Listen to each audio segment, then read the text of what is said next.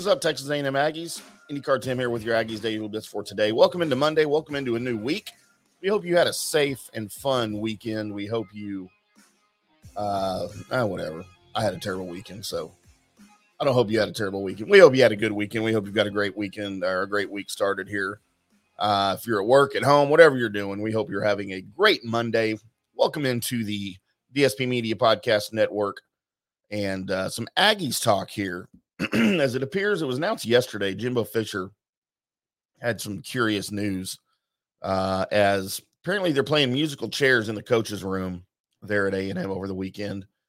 And there's been some announcements, some moves that Fisher has made to some current coaches. No, there's not new coaches coming in. Nobody was fired yet. But apparently he needed to see some alternatives to what was going on. And there's a big one here. And they're all curious. But so to start off with, co-offensive coordinator Daryl Dickey, who's worked with quarterbacks since 1992, wherever he's been, has been moved from quarterbacks to tight ends. His fellow co-offensive coordinator, James Coley, who worked with tight ends last season, is now working with the receivers. And then, of course, after 4 seasons of working with the receivers, Demayoun Craig is now helping the quarterbacks alongside Jimbo Fisher in the quarterbacks room. So does any of that make sense to you? Did you follow me? Daryl Dickey goes from working with quarterbacks to tight ends. James Coley goes from working with tight ends to receivers. And Demayoun Craig goes from working with receivers to quarterbacks. And Craig, of course, former NFL quarterback, right? Played with the Panthers for 4 or 5 seasons. Out of Auburn, played quarterback, of course, in the SEC. So that makes a little sense. Although the move, and I'm sure Jimbo's got his reasons. I'm not going to sit here and question him or pretend I know better than him. But just the move to move Dickey off of quarterbacks, Fisher must have seen something with these guys, the guys you've got in the room now, Haynes King, Max Johnson, Connor Weigman.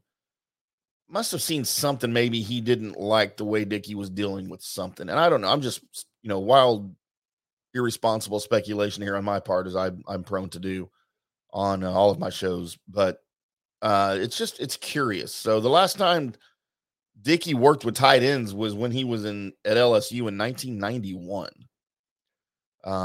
But, he has commented this offseason that he's pretty happy with Max Wright.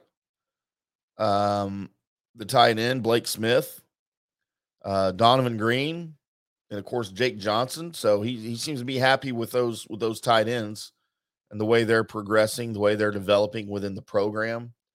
But it was just a curious move, I thought.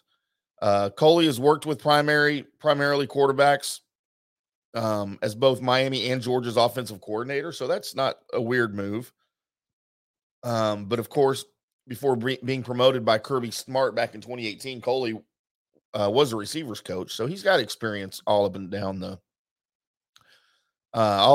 position rooms. Fisher said his quote on Sunday was, "They've all done it before. They've all coached these positions before." So he's downplaying the whole thing. And again, I don't know the purpose of it. I don't know if he's just trying to shake things up or if he's he didn't like something he saw. I think would have had to have been with Dickey that prompted this little carousel, this musical chairs. But whatever it is, he oversees all of it. He oversees all of it anyway. So I have no doubt this will work out and we'll be just fine for 2022 with the Aggies. I'm IndyCar Tim. Appreciate you guys popping on here. We'll do it all again tomorrow on Tuesday with some more recruiting news for you, most likely. Would you guys have a great week? Find me on Twitter at IndyCar Tim. The show is at Aggies Daily. And until then, boys and girls, we'll see you.